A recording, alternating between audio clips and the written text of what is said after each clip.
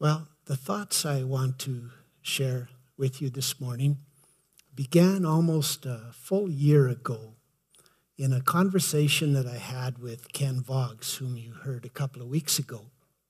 And the conversation went to a number of places, but it ended up at the Gospel of Mark, chapter 4, and the parable that Jesus told there about a sower and some seed and some soil.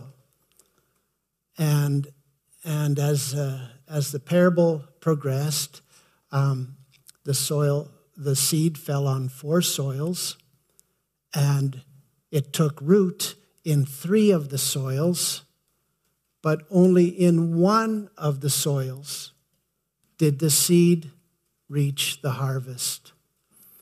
And I went from that conversation, and I went into my Bible, and I started to look at the parables that Jesus taught. And I went to the Gospel of John, chapter 15, and there's a parable there about a vine and some branches. And in verse 2, we find a vine or a branch that is attached to the vine.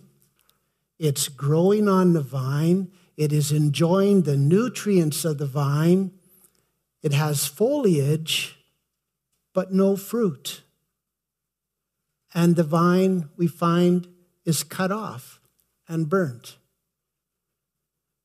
I read a little bit further in the Gospel of Luke, chapter 6, where 2 guys build a house. And that house is built along a stream. I guess it seems as though they're neighbors. And both of these houses have doors and windows and roofs and all of the amenities that would be expected in a nice home. And then one day, a storm comes by, and one is left standing. Unbeknownst to the neighbor, the other neighbor had no foundation on his. In the Gospel of Matthew, chapter 4, Jesus calls the disciples and he says, "Follow me, and I will make you fishers of men." And as Jesus called his disciples to be fishers of men, then later on he says, the kingdom of heaven is like this. It's like a net that is pulled. Oh yeah, we got that, right? Fishers of men. And it catches all kinds of fish. But when it's brought to shore, when that net is brought to shore, the fisherman puts some fish here that are good and throws some fish over there that are no good. Well, are not all the fish caught in the net good fish? Then I read further in Matthew chapter 25 of a shepherd with his sheep. And this shepherd is the sheep are grazing, and there's some goats with these sheep. And it says the shepherd takes his sheep from the goats. Well, just a minute. Here's these goats. They're feeding with the sheep. They're a part of the flock, and they're enjoying the green pastures and still waters. They're enjoying the shepherd's protection.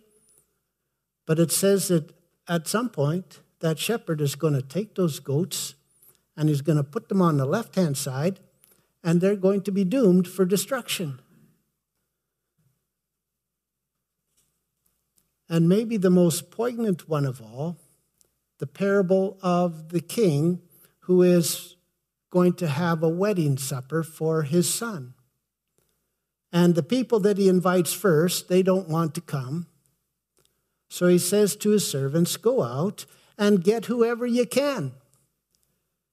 And they go out and they get people from the highways and the byways, and they bring them in. And the party has already started. The party has already started. And the king comes in and says to a guy, friend, calls him friend, where is your wedding garment? And the man is speechless. And the Bible says that he gets tossed out for no wedding garment. And I'm reading all of these parables, and then I come to the Gospel of Matthew, chapter 7, as we continue there. And in verse 13 and 14, it says, "Enter in at the narrow gate, for wide is the gate, and broad is the way that leads to destruction. And many there be who go that way, because narrow is the gate, and hard is the way which leads unto life, and few there be that find it." And I read here that heaven is not a given.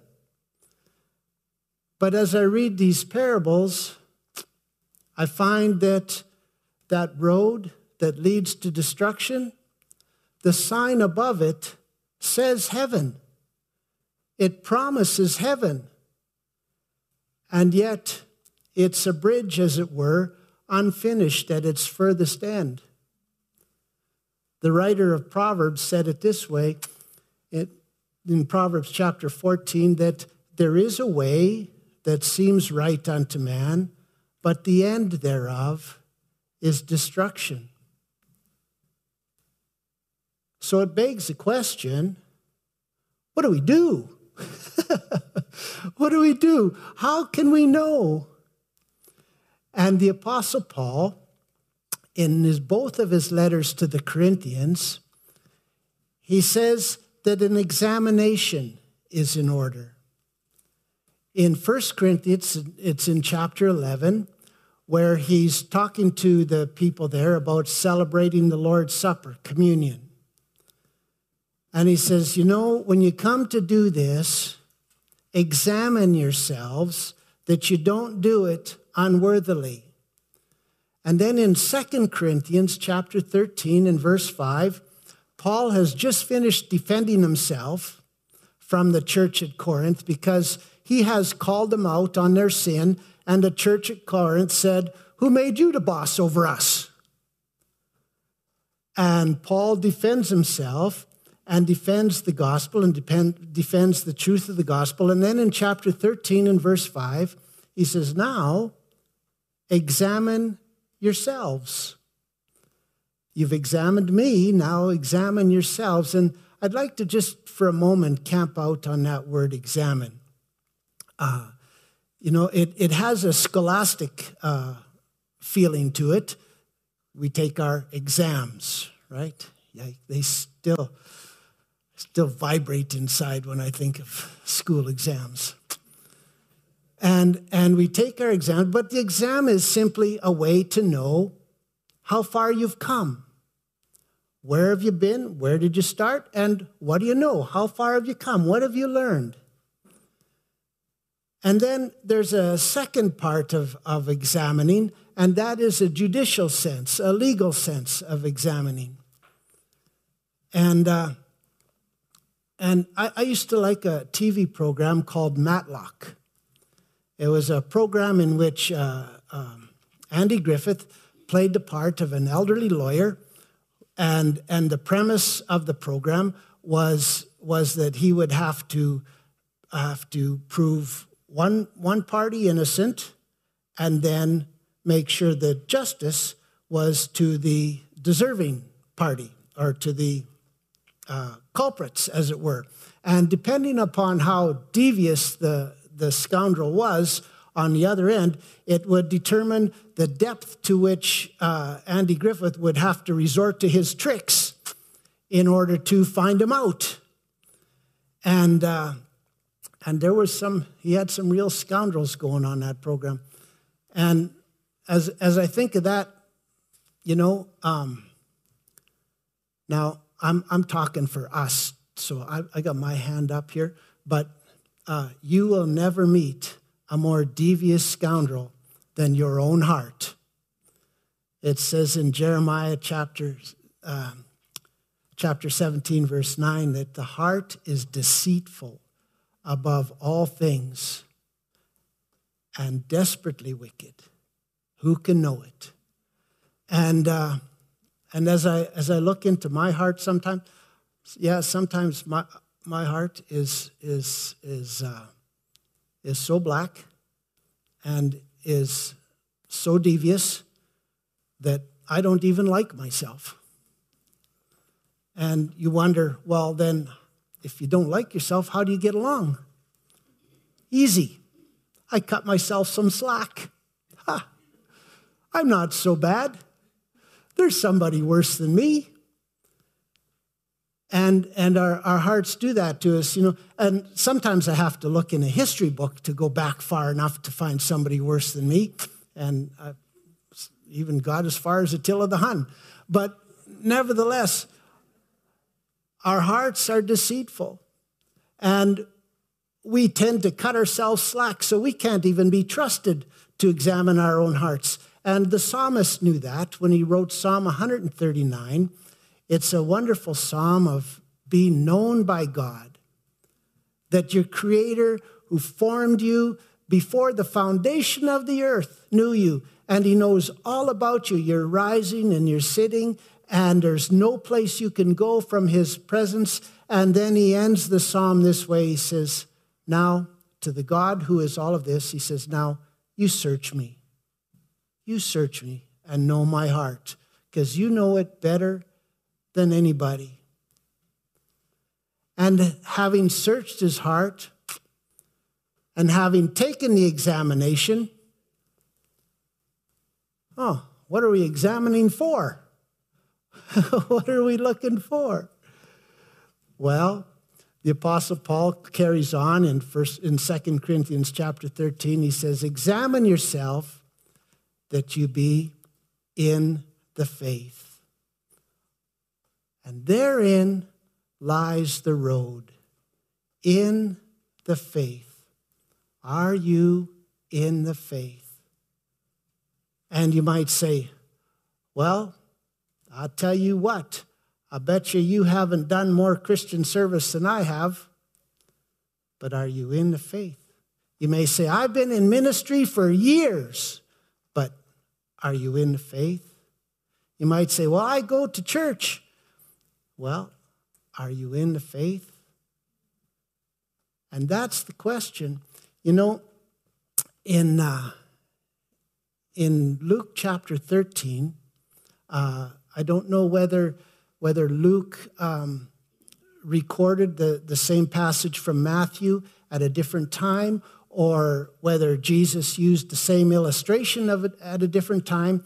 But in Luke chapter 13, we have this same illustration of the narrow gate, the narrow door. And it says this, I'll just find it here in a moment.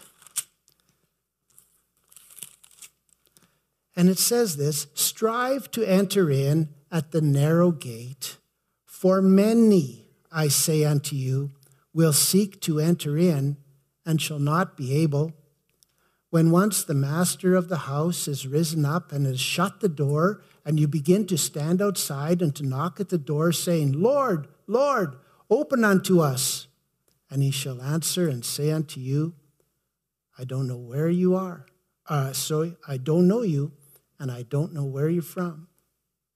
And then you shall begin to say, we have eaten and have drunk in your presence, and you have taught in our streets. Jesus, we've been in your presence. And it's somewhat reminiscent of a story a couple chapters earlier in Luke chapter 8. We read the story of Jesus' busy teaching, and suddenly a guy comes up and taps him on the shoulder, and we happen to know this guy's name is Jairus, and he says, my little gal is really sick. Can you come and see her? And Jesus says, absolutely, pal. Lead the way. And so they head off down the street, and those narrow streets of those little Middle Eastern towns, and as they go down the street, people look out their door and say, hey, what's going on? Jesus is going to heal this guy's daughter. We're going to see something cool. Want to come? Oh, yeah, I'm in. And so the crowds just keep following out into the narrow streets. And I happened to spend a few hours on the streets of Old Mombasa. And it's just, they're only about 20 feet wide, and there's 2-story whitewashed buildings on either side, and it's just like walking down a tunnel. And when you're lost and you're trying to look like you know where you're going and not burst out running, and it's no fun. But anyways, they're in one of those streets, and I can just imagine that it doesn't take all that many people to make a big crowd in that little street.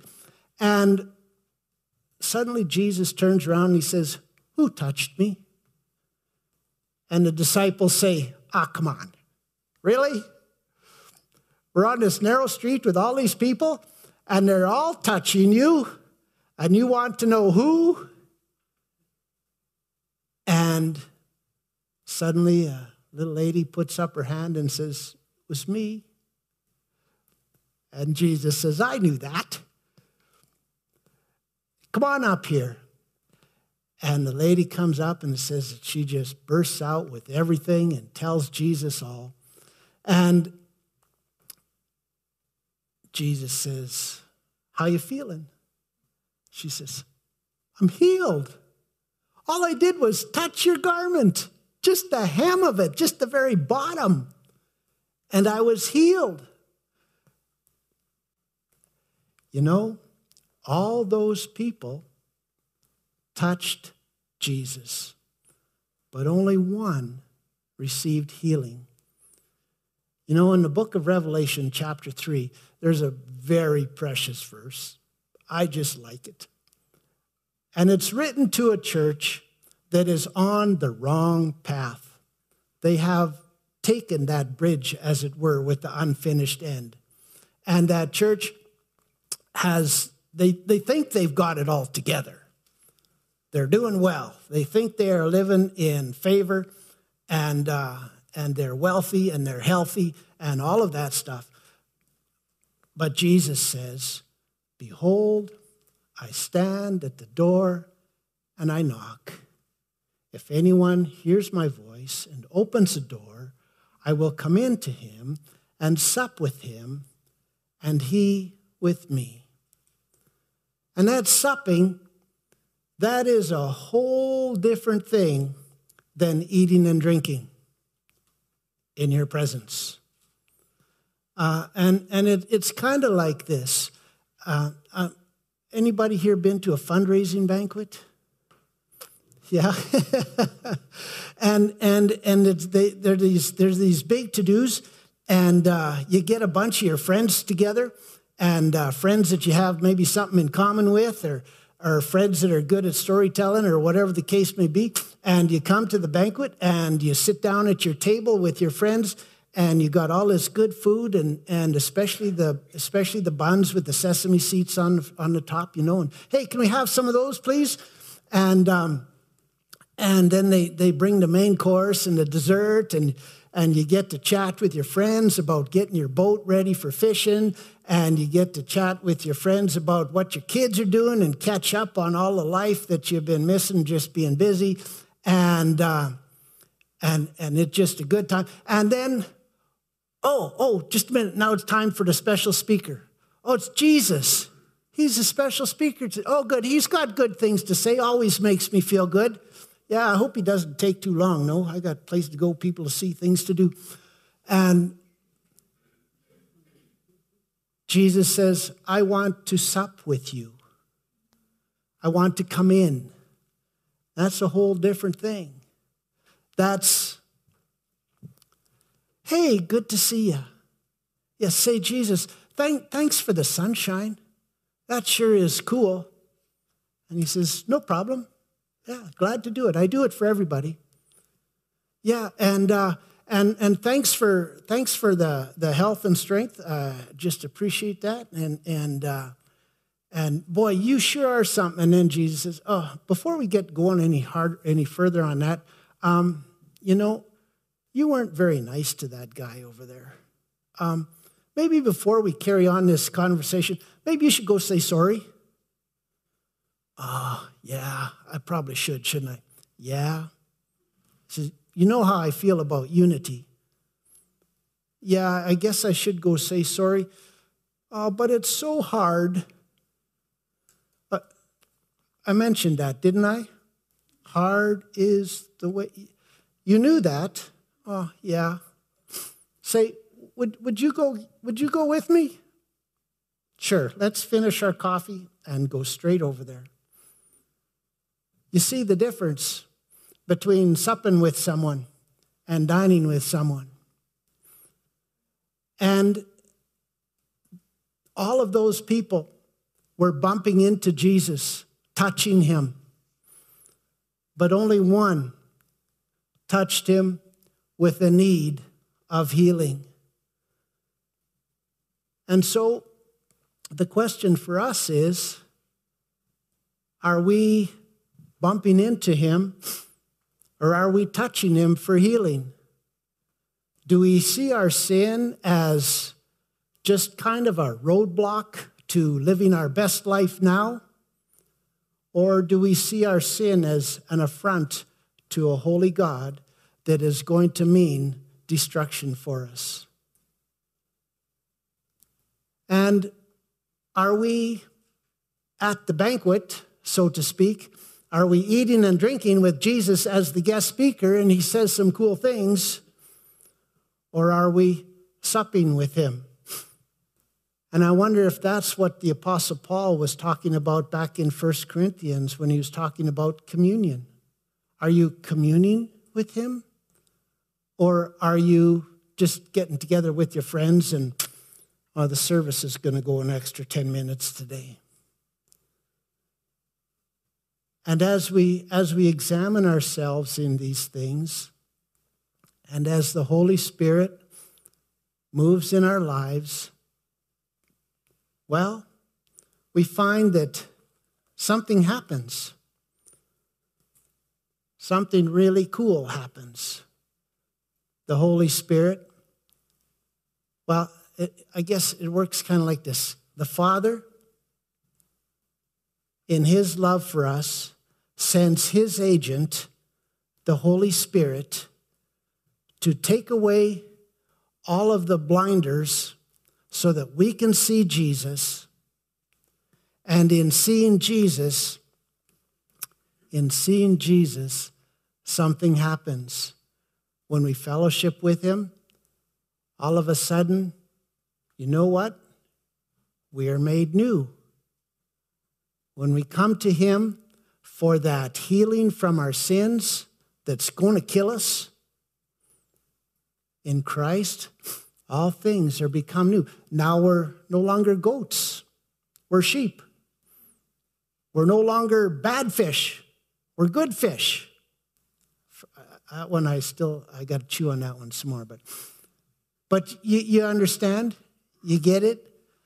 Things are made new. And now, with Jesus, revival is when we get the opportunity to tear down that house that we built and come to the chief cornerstone, as it says in the book of Peter, the cornerstone, the rock of foundation, and then rebuild on top of Jesus. And there's just no other way. Because Jesus said in John chapter 10, verse 9, he says, I am that door that you're looking for. And my hope and my prayer for each one of us here at Pine Ridge is that we are going to find and be headed for that door. That we are going to be a people that enjoys that fellowship, that we've opened the door to our hearts and we can know communion with Jesus, that we can be in the faith, that we've touched him not just to bump him in the street, but to receive healing from our sins and to know that communion. We're going to sing a song to close the service.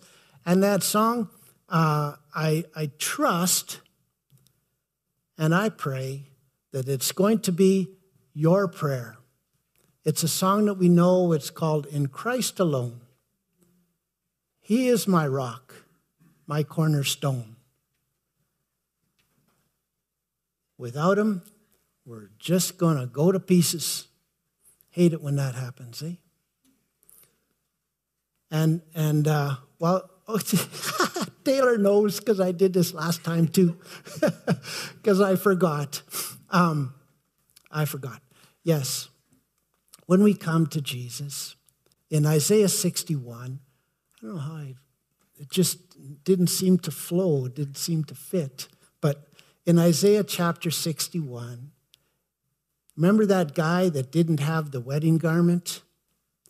Well, it says that Jesus is our wedding garment. He has clothed us with the garment of salvation.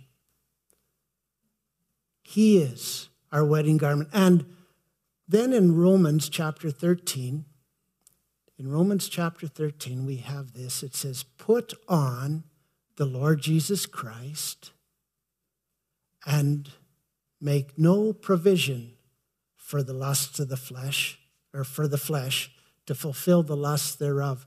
And having put on that garment, having put on the Lord Jesus Christ, I know for myself that when I get ready for a wedding, when I am finally all ready to go, there are certain things that I don't do anymore, like open the hood of my truck, or ride my motorcycle, or there are certain things I don't do because I got to stay clean. I got to be presentable when I get to this wedding. And in the same way, we want to keep ourselves from sin, don't we? Wearing that garment, ready for the second coming of Jesus, ready for when the supper is, that will be clean. But, should you happen to get your wedding garment dirty, should you happen to do something dumb, even maybe something that you knew you shouldn't have done because you knew it was going to get your wedding garment dirty, when we confess that sin, when we confess it, he is always faithful and just to forgive us our sins and to cleanse us again from all our unrighteousness. We have a wonderful Savior. And we have a wonderful hope awaiting for us in heaven. Please don't miss it. There's no need to miss it. You can be in the faith this morning.